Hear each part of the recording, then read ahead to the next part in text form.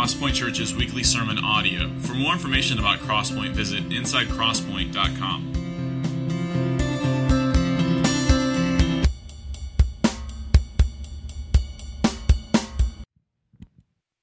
Well, good evening. This is a very sizable pulpit, and it's nice. I can have my notes with me. I have a book up here as well, so this is good. Well, tonight I'll be preaching from Ephesians chapter 4, verses 1 through 6. And when I've been teaching a lot lately, I've been trying to teach from Ephesians because, Lord willing, that's the book that I'll preach through in India. And most of my sermons have come from the first 3 chapters, which if you've read the book of Ephesians, you'll know that the first 3 chapters are these beautiful doctrinal statements of the Christian faith. And chapters 4 through 6 are really chapters about the outworkings of this particular doctrine that the Apostle Paul beautifully lays out. And so we find ourselves tonight in chapter 4, which is the first of 3 chapters on how Christians should live in response to the gospel and how Christians should live in response to this beautiful doctrine that Paul beautifully expresses here in the book of Ephesians. Ephesians has been called, the noblest composition of man. People have said that it is, the most wonderful book ever written because in the book of Ephesians you have so much theology and doctrine distilled into such a small space. And so here, even in the chapters that the verse that we're going to look at tonight on how Christians should live, on these exhortations, there's still doctrine involved in that as well, and that's very important. We'll look at that, but we're not moving from doctrine just to exhortation. Even here in the exhortations, there's doctrine. Doctrine undergirds it. Doctrine is essential for what is the apostle will be speaking to us tonight. So I'll read the verses and then pray again, and then we can work back through it. This is the Apostle Paul's letter to the Ephesians, and I'll begin in verse 1 of chapter 4. He says, I, therefore, a prisoner for the Lord, urge you to walk in a manner worthy of the calling to which you have been called, with all humility and gentleness, with patience, bearing with one another in love, eager to maintain the unity of the Spirit in the bond of peace. There is one body and one Spirit, just as you were called to the one hope that belongs to your call, one Lord, one faith, one baptism, one God and Father of all, who is over all and through all and in all. Let's pray. Father, thank you for these beautiful words. We praise you for saving us. We praise you for giving your Son. You have made us alive with him. And we pray that we would be faithful to your word tonight, that only what is true would remain, and that what is false would fall away. And we pray that you would be glorified here in all that we do. And I ask this in Jesus' name. Amen. So, as I mentioned before, commentators generally divide the book of Ephesians into half. They say that the first 3 chapters is about doctrine, and the last 3 chapters is about instruction or exhortation in the Christian life, how Christians should live in response to doctrine. And we see this connection here. The Apostle Paul uses the word therefore. In other words, the Apostle Paul is saying that in light of everything that I have said in the previous 3 chapters, therefore, you should respond in this way. It's a conjunction. He's wanting to grab their attention and to say, okay, follow me. I want you to think about what I've said. I want you to think about what I've said. And he says, therefore. And so, of course, it refers to the first 3 chapters in generally, but in particular, I think it refers to the last 2 verses of chapter 3, where the Apostle Paul has this benediction, or this doxology here at the end of this prayer. And the Apostle Paul says, now to him, or to God the Father, who is able to do far more abundantly than all that we ask or think, according to the power at work within us. To him be glory in the church and in Christ Jesus throughout all generations, forever and ever. Amen. So notice how the Apostle Paul is here in those two verses speaking of the glory of God in the church, and he's talking about the glory of God that will resound throughout all of eternity. And then here in verse 1 of chapter 4, he moves from the glory of God to how Christians should walk. He says, I urge you to walk in a manner worthy of the Lord.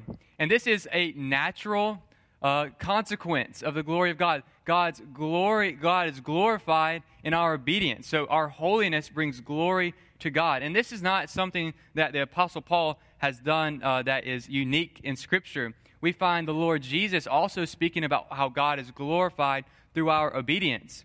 And so, for example, in Matthew 5:16 in the Sermon on the Mount, Jesus says, in the same way, let your light shine before others so that they may see your good works and give glory to your Father who is in heaven. Or in John 15:8, by this is my Father glorified, that you bear much fruit, and so prove to be my disciples. And even earlier in the book of Ephesians, in chapter 2, verse 10, the Apostle Paul talks about how God has created Christians for good works. We are his workmanship. And so he made us so that we might live obedient lives. And so notice how Paul draws from God's glory to our obedience. And it is a natural transition, and it is a theme that you would see throughout Scripture, that God is glorified through our obedience. Notice, too, what Paul says. He says that he is a prisoner for the Lord. And Paul, by saying that he's a prisoner, is using this in one sense to give credence or credibility to his authority to exhort Christians to live obedient lives. Paul is saying, I have counted the cost, and I am even in chains, and I am suffering because of the gospel. And so I am not like the Pharisees and commanding you to do these things and not practicing them myself. I am practicing them even to the hurt of my own flesh. I'm in chains. But he's not so much saying that using this phrase, a prisoner for the Lord, to give credibility to what he's saying. He's also glorying in his chains. So in Acts chapter 5, you find the early church after Peter and John and James, after they had been beaten in front of the in front of the council at the Sanhedrin, they went out rejoicing that they were counted worthy to suffer for the name. And so Paul here is even glorying in the fact that he is a prisoner for the Lord. And so notice also, too, that he says he's a prisoner for the Lord, or in the Greek, it's like literally he's a prisoner in the Lord. And so this is important. He's not like imprisoned by the Lord, but he's suffering in Christ. And we see God's sovereignty over our suffering, even over our imprisonment, even our unjust treatment that we receive at the hands of others for the sake of the gospel. Even God is sovereign over that. And notice, too, this beautiful high name for Jesus, Lord. The name Lord is a word that appears frequently in the Old Testament to refer to Yahweh, to God the Father. But in the New Testament, these authors picked up the expression to refer to the Lord Jesus Christ, showing his divinity, showing that he is worthy of all of our worship. And so in the Old Testament, you see that it refers to Yahweh. In the New Testament, we see that it refers to Christ. And so he's a prisoner for the Lord. And it's a beautiful thing to suffer for him who suffered for us, to be imprisoned for him who suffered at the hands of sinful man. And like Paul, we should glory in that. And notice, too, that the word Lord has connotations of authority, that Jesus has authority over our lives. He has authority over what we do or what we say or what we think. The Apostle Paul, in another letter in 1 Corinthians, commands Christians to, whether you eat or drink or whatever you do, to do all to the glory of the Lord. And so Jesus possesses authority over our lives, not only because he created us and sustains us by his power, but Jesus also has authority over our lives because he purchased us with his blood. And so he is Lord over our lives for two reasons. One, because he created us, and two, because he redeemed us. Consider what the Apostle Paul says in 1 Corinthians 6:19. He says that we were purchased with the blood of Christ, and so that we should glorify God in our body. Or in 1 Peter 1:18, The Apostle Peter speaks about how we were ransomed with precious things, not with the precious blood of Christ, not with perishable things such as silver or gold. And so Scripture uses the language of the market to describe the nature of our salvation, that Jesus has actually purchased us, and as possessions of Christ, that is another way that Christ has a determination over what we do. We're His possessions, we're His slaves, and so the financial language that the Scripture uses to describe our relationship with Christ is important in that sense. Also, too, the Apostle Paul urges Christians to obey. He doesn't simply recommend that Christians should obey or suggest that this might be profitable for you or it might work out well that you obey, but he urges Christians. He urges them to obey. He's pleading with us to obey, to walk in a manner worthy of the calling to which we have been called, because it is a glorious calling to which we have been called. And so now, I want to turn your attention to what this next expression in verse 1, to walk in a manner worthy of the calling to which you have been called. You know, to walk is an expression that you find throughout Scripture, and the Apostle Paul uses it 6 times in the book of Ephesians alone. And so to walk is really an expression that means like how you live your life. It's essentially like, what do you do on a regular basis? Or do you characteristically follow God, or do you characteristically live for yourself and live for sin? That's what is meant by the term walk. And so we see that we're urged to walk in a manner worthy of the calling to which we have been called. And notice here that we have a particular calling that we have on our lives. It's not a calling to do great things. It's not a calling to make much of ourselves or to make a lot of money or to be important in this world. But it's a heavenly calling. It's a calling out from darkness into God's marvelous light. That's the calling that God has put on our lives. And so we see in Ephesians that God has a calling for us. And we can learn a couple things about our calling. There's several characteristics. When we look at this verse, we see that the first, that we have a particular calling. He says the calling to which you have been called. Christians have been predestined by God for salvation. They have a particular calling. There's a general gospel call that goes out from maybe a pulpit or maybe through evangelism or a book or a tract. There's a general call, but then there's also a particular call to God's elect. And this is the second point is related to the first, and that there's also an effectual call. There's an effectual callings is particular, and it's also effectual. So in Romans 8:30, the Apostle Paul, in this golden chain of salvation, says that those whom he predestined, he also called, and those whom he called, he also justified, and those whom he justified, he also glorified. And so, in other words, if God has predestined you for salvation, you will infallibly be glorified at the end. It is an effectual call. God's call is not a provisional call. It is an effectual call that achieves what He purposes. And if God purposes to save someone, He will infallibly be saved. Despite all opposition from the world, from Satan, from our flesh, we will be saved. Third, it is also a hope-filled call.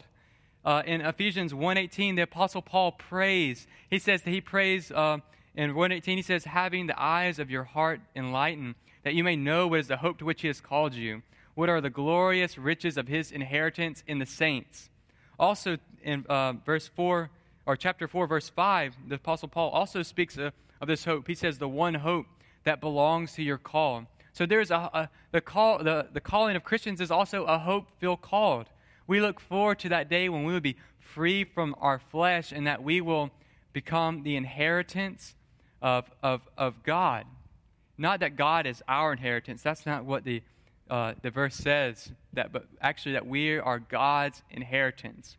That God would choose sinful man, people who had rebelled against Him, and would make these people, would make people like us His treasured possession. This is an expression that Moses uses to describe the people of Israel in Exodus 19, and you see it throughout the Old Testament, and it's picked up also in the New Testament. Well, this idea of treasured possession, that there's a unique covenantal relationship with God and His people, and this also belongs to our call.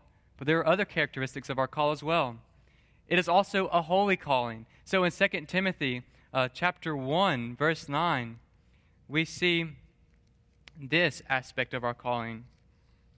In 2 Timothy 1:9, the apostle says, who saved us and called us to a holy calling, not because of our works, but because of his own purpose and grace, which he gave us in Christ Jesus before the ages began. So God has given us a holy calling as well. It's a calling to deny ourselves, to put to death our flesh, and to put on Christ Jesus, to pursue the works of righteousness. It's also a heavenly calling. So in the book of Hebrews, chapter 3, verse 1, the writer of Hebrews says to this church, he says, therefore, holy brothers who share in a heavenly calling, consider Jesus, the apostle and high priest of our confession. And so it's also a heavenly calling. In other words, that we're called out of this wilderness into this heavenly land. We're called out of this wilderness into Canaan, and not a Canaan that's on earth, which can never satisfy, but a heavenly Canaan where there's true milk and honey, which nourishes our souls. And then also, it is an irrevocable calling. In Romans 11:29, the Apostle Paul says that the gifts and calling of God are irrevocable. In other words, that God doesn't give and then say, oh, well, I need that back. But he gives, and you are allowed to keep it. You're allowed to keep the gifts that God gives. God doesn't shift with his purposes. He remains steadfast. And that is a beautiful characteristic of our God, that he is trustworthy and faithful. Okay, now we will move to Ephesians 4:2.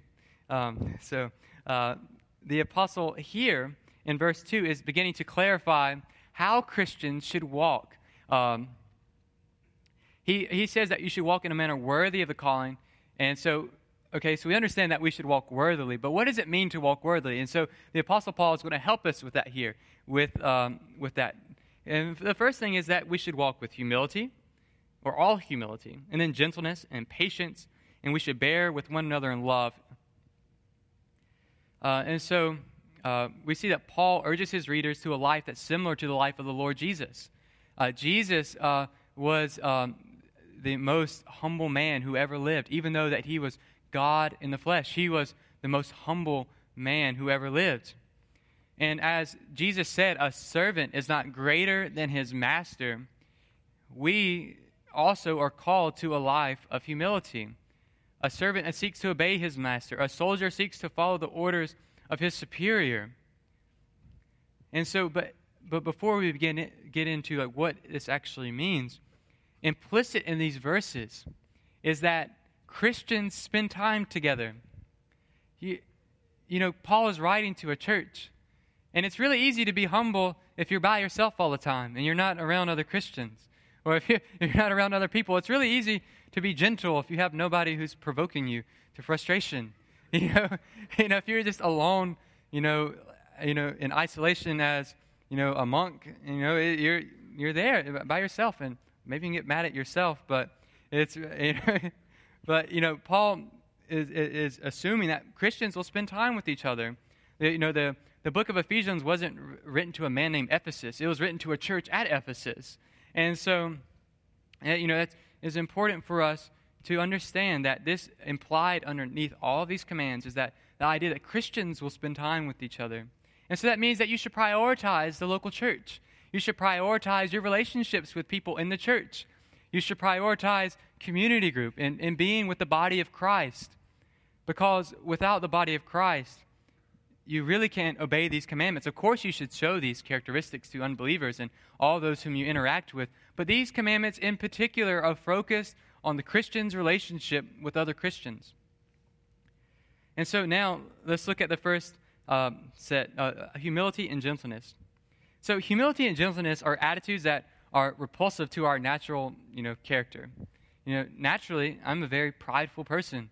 I seek to exalt myself and I want to glorify myself.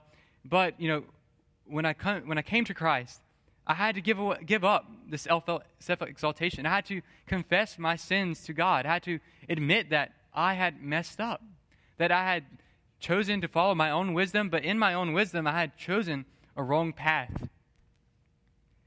And every Christian has some seed of humility in him, because to come to Christ, you must strip away your pride and confess your need for him. And to confess your need is an expression and a recognition of humility.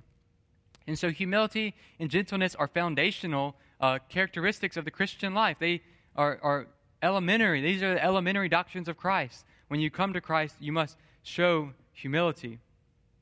But not only is it foundational, it's also an evidence of fruit of the Holy Spirit's work in you, and it's also a sign of fruitfulness. To show humility requires the Holy Spirit's work in you.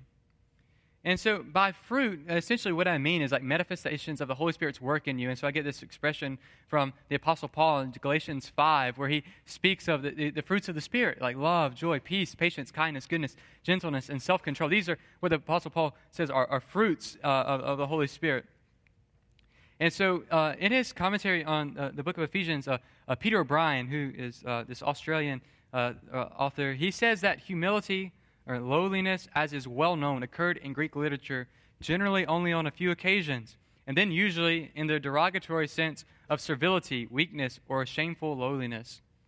And so, in the culture like that Paul's writing to at Ephesus, humility is not something that, would be looked upon highly. They wouldn't praise you for being humble. Whereas here, if you kind of have a false humility, people will say, "Oh, brother, you're humble," and that's a great characteristic. Or we want to have this appearance of humility here, so humility we kind of view as a good thing, even though our flesh opposes it. We still hold it up as a virtue. Whereas among the Greeks, they didn't hold humility up for a virtue.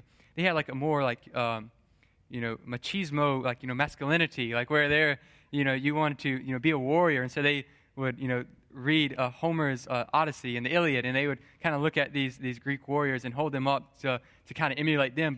And so just think how this would have cut against the grain of the ideals that was held up among the Greeks, that you should pursue humility. And the thing is that Christians, we worship a humble God. We worship a God who became man and served others. But not only that, but we worship a God in Trinity, and the Holy Spirit, who is fully God, fully endowed with all the attributes of God, co-equal, co-eternal. His ambition is to glorify Jesus, and Jesus' ambition is to glorify the Father. And so you see, even among members of the Trinity, there is this inter-Trinitarian pursuit of humility. And so to be a Christian is to pursue humility as well.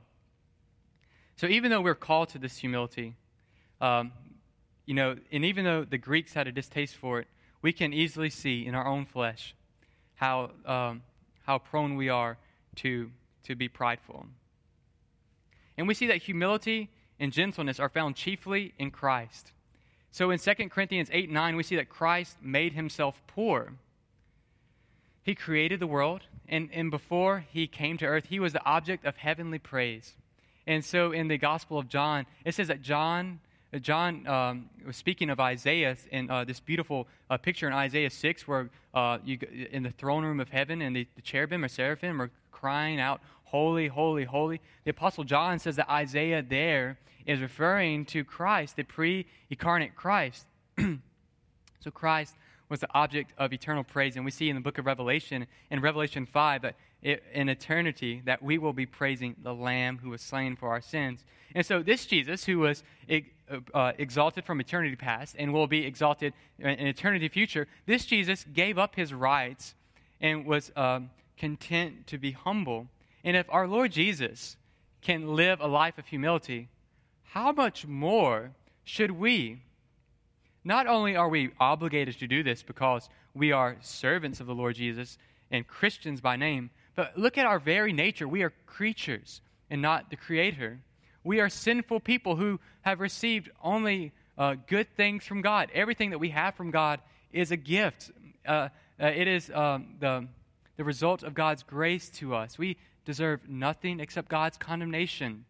And even though we deserve that, God bestows his blessings on us abundantly. Christ was approachable by women and children and lepers, in short, all people. And the reason this is remarkable is because in that culture, To be approached by a woman or children or lepers was unacceptable. Women were not regarded as equals. Children were considered nuisances. And lepers were separated from society based off the Levitical laws. But Jesus, our Lord, was gentle and approachable by these people who were on the margins of society.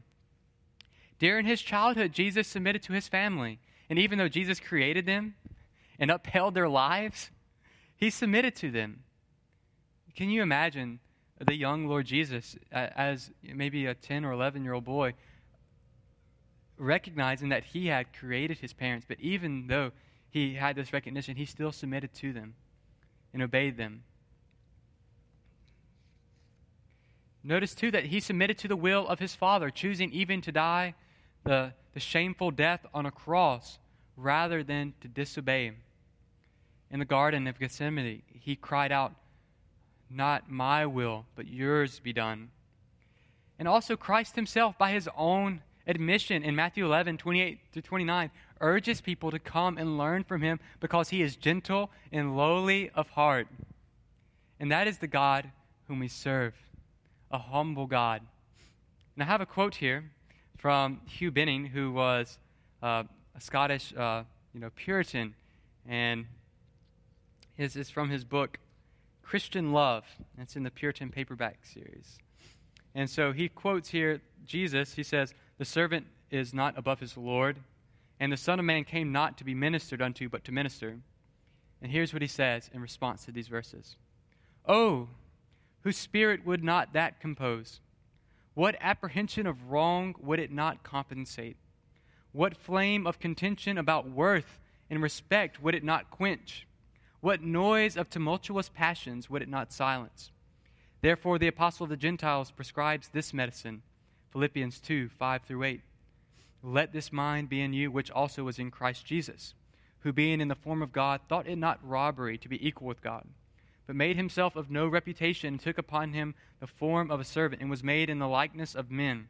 And being found in fashion as a man, he humbled himself and became obedient unto death, even death of the cross. If he did humble himself out of charity, who is so high, how should we humble ourselves both out of charity and necessity, who are so low? If we knew ourselves, it would be no strange that we were humble. The evidence of truth would exhort it from us. But here is the wonder, that he who knew himself to be equal to God should notwithstanding become lower than men, that the Lord of all should become the servant of all, and the King of glory make himself of no reputation, that he pleased to come down to lowest, who knew himself to be the highest of all. No necessity could persuade it, but charity and love has done it. Now then, how monstrous and ugly a thing must pride be after this?"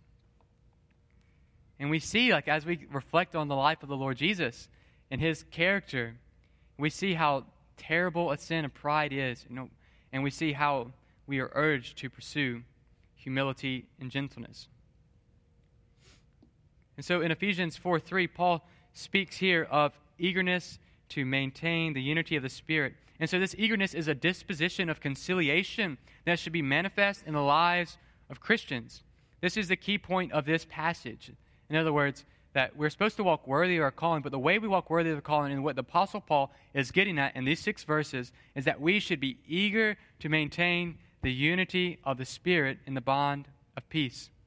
And we should be eager to do it, not begrudgingly seek unity, you sinned against me, and I suppose I'll forgive you. But no, we should forgive liberally and generously, because that is how God has forgiven us. And so later on in chapter 4 of Ephesians 4:32, the Apostle Paul says, "Be kind to one another, tenderhearted, forgiving one another as God in Christ forgave you." And God in Christ did not forgive us begrudgingly or half-heartedly or, resistantly or reluctantly, but he forgave us freely and joyfully. And we know from Jeremiah 9 that God delights to show steadfast love. And then even in Exodus 34:6-7, this great manifestation of the glory of God to Moses, he says that the Lord, a God merciful and gracious, slow to anger and abounding in steadfast love. And those are the first things that God reveals to Moses. When God reveals himself to Moses, he didn't necessarily talk about how he created the world, even though he did, or he didn't speak of any other thing, but he spoke at length about his love and his disposition to forgive.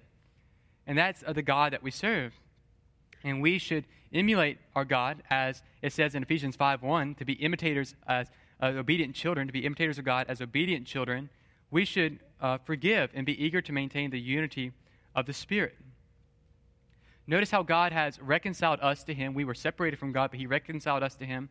And then in Ephesians 2, the Apostle Paul talks about how God has reconciled Jews and Gentiles together. These two groups who were formerly at odds, the Jews looking down on the Gentiles because they were ceremonially unclean, and the Gentiles looking down on the Jews because they were worshiping a God who they considered to be a tribal deity. But God has taken these two groups who were at odds with one another and brought them together and unified them in one body. And so this is a God who seeks reconciliation. And if we are God's children, we should likewise seek reconciliation. So we should eagerly and joyfully seek to maintain the unity of the Spirit. And so there are many reasons why we should do that. Number one, Christians are members of the same body, the same spiritual body, that the mystical body of Christ. Christians are also a part of the same spiritual house. Christians are citizens of the same city. They are sons and daughters of God and brothers and sisters of Christ. So we have a unique relationship with Christians that should provoke us to maintain the unity of Christ. So eagerness in this activity glorifies God. So as God loves a cheerful giver, he also loves a cheerful peacemaker.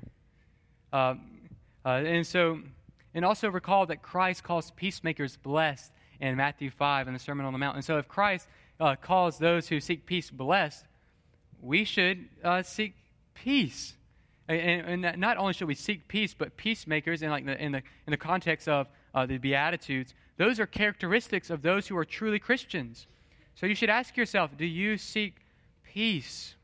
Specifically, do you seek peace with other Christians, but do you also seek peace with others? And so there are at least three motivations to eagerly pursue peace. Number one is that Christ calls peacemakers blessed. The second is that we stand in a unique relationship with other Christians. And third is that God made peace with us when we were alienated with him.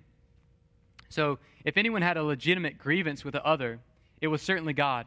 It says in Ecclesiastes 7:29 that God made man upright, but he has sought out many schemes. And we have sought out many schemes to disobey God. And notice too, finally, that this unity is of the Spirit. And basically what this means is that the Spirit is the one who causes this unity to come about. He is the source of this unity. And this is important for us to recognize. We're not called to create unity in the body of Christ. We're only called to maintain it. See here what the Apostle Paul says, to maintain the unity of the Spirit.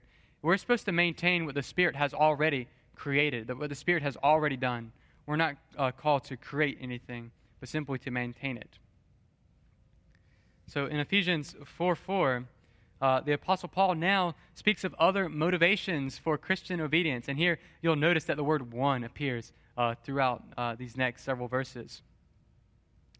So it says there is one body and one Spirit, just as you're called to the one hope that belongs to your call, one Lord, one faith, one baptism, one God and Father of all, who is over all and through all and in all. So one body. What this refers to is the spiritual body of Christ. But before I go any further, I'm sorry. This is the second part of this passage. So in Ephesians 4:1-6, the Apostle Paul, these 6 verses can even be divided into 2 parts. The first 3 verses essentially are how Christians should live a life worthy of the calling to which they've been called, and the last 3 verses are why Christians should live a life worthy of the life they've been worthy of the calling to which they've been called. So this is like beginning this new part of this larger passage. And so the Apostle Paul is given even more reasons why Christians should do that. And notice, too, that the Apostle Paul gives reasons for Christian behavior. That, Martin Lloyd-Jones is this 20th century pastor in Great Britain, and he speaks of the importance of the motivations for our behavior. It's not enough merely to seek peace, because people in other religions seek peace as well.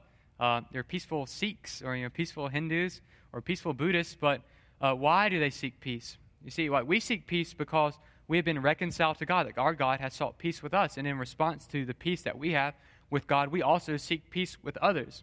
But we also have a lot more reasons to seek peace too, we'll see in these verses. So what one body refers to is the one mystical or spiritual body of Christ. And so I get this from Ephesians 2:16.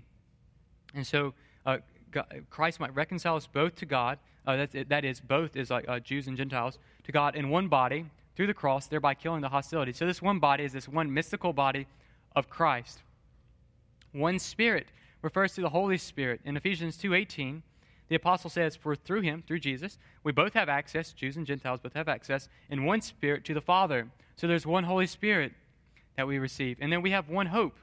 In Ephesians 1:18, I've mentioned this verse earlier, the apostle prays that we might know our hope, the hope, and to the hope which he has called us, what are the riches of his glorious inheritance in the saints. And then even in Romans 8:24, which we studied this past week, Paul mentions that, and we were saved in this hope, which is like the redemption of our bodies. So there's a particular hope that Christians have, and it is one hope. It's this hope of being freed from this body of death and being in the presence of God forever and ever. It's the promises that we find in Revelation 21 and 22, where we see that Christians will be free from sin, will be free from sickness, and will have the experience of being in the presence of God forever, able to worship him fully, which we are made to do but are unable to do in this flesh.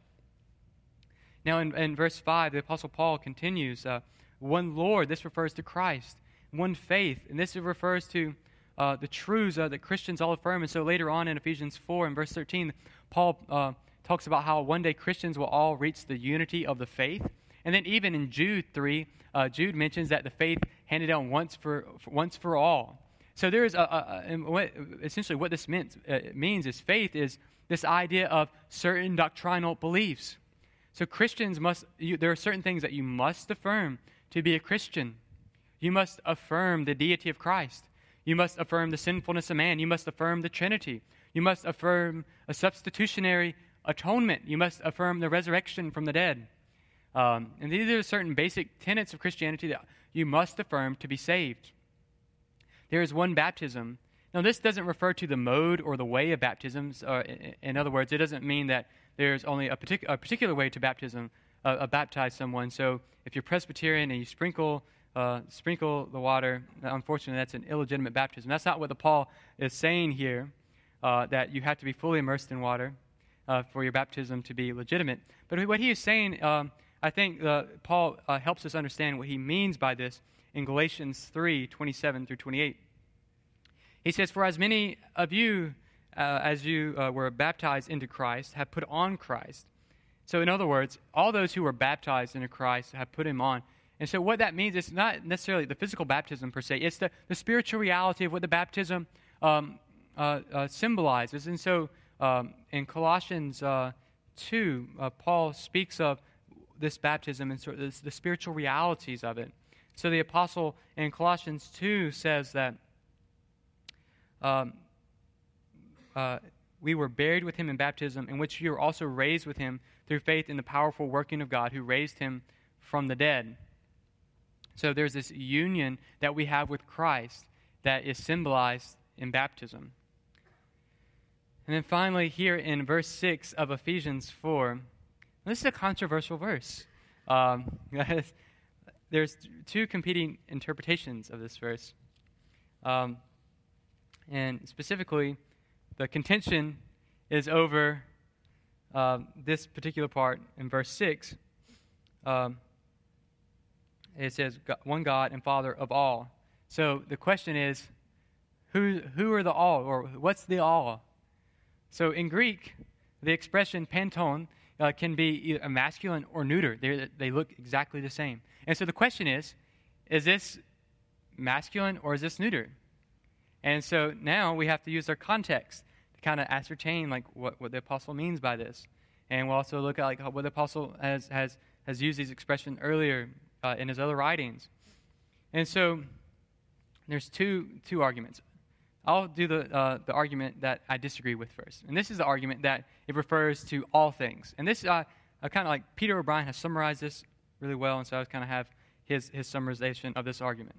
Number one is that the people who say that this refers to all things is that the sovereignty of God over all things is in view in Ephesians. So we see this in Ephesians 3 with this prayer of Paul. And we also see it in Ephesians 1, how God works all things according to the counsel of his will. And there's other instances as well, but for the sake of time, that should suffice.